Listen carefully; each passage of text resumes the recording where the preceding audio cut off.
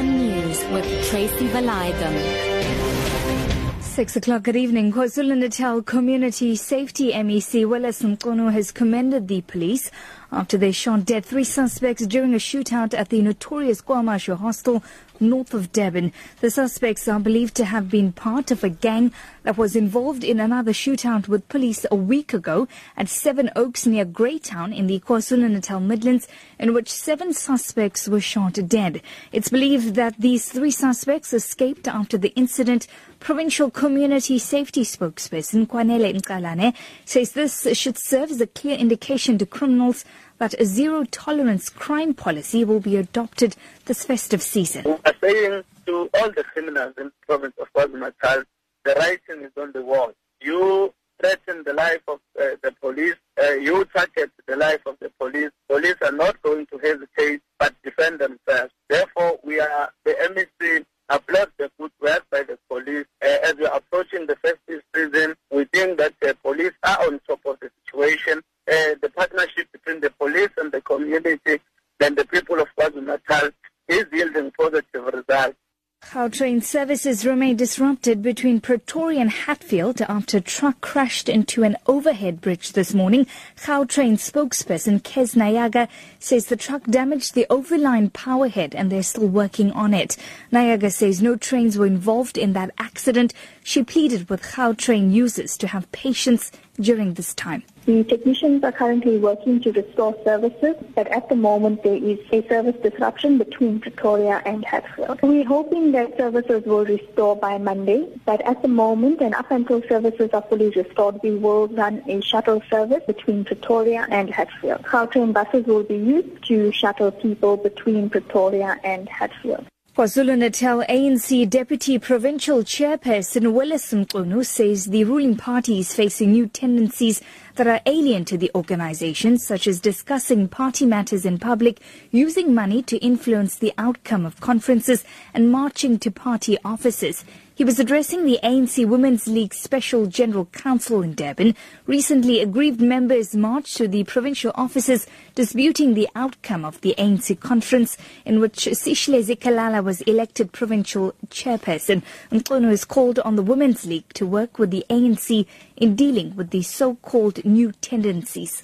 One of those tendencies is the tendency to take matters of the ANC and discuss them in public. We've seen this thing happening, started slowly, but it is gaining momentum. In the ANC, there is now a tendency of using money to talk about preferences. It's one of the new tendencies. It's never been there. We say, help us, comrades. Please talk to those who have lots of money. We need that money for campaigns. We're going to the elections. Speakers at the 11th Annual Chief Albert Luthuli Memorial Lecture continued to praise the late former ANC president who won a Nobel Peace Prize in 1960. Deputy Director General for Heritage Promotion at the Department of Arts and Culture, Vusi Themba Ndima, says that Chief Luthuli was a historical figure who helped shape the history of our country. He was speaking to members of the public, academia, politicians and students who attended UKZN's Westville campus in Durban. Inkosi Luthuli is amongst the historical giants that did not only pay supreme sacrifice for our freedom, but profoundly shaped the history of our country and the continent. Hence, he is worthy to be remembered. He was the first African leader to be awarded a Nobel Peace Prize. The award was due to his belief and contribution to peaceful resolutions of conflicts in the society. In life and practice, Chief Albert Luthuli embodied the principles of transparency, accountability, and the inclusive public participation, whereby people are sufficiently informed and involved fully from the beginning on matters affecting their lives and their future. And finally, to wrap up this evening, security have had their hands full at the Kololo Independence Grounds in Uganda's capital, Kampala, as some of the young people wanted the same things Pope Francis had touched. He earlier addressed thousands of them, encouraging them to turn their negatives into positives.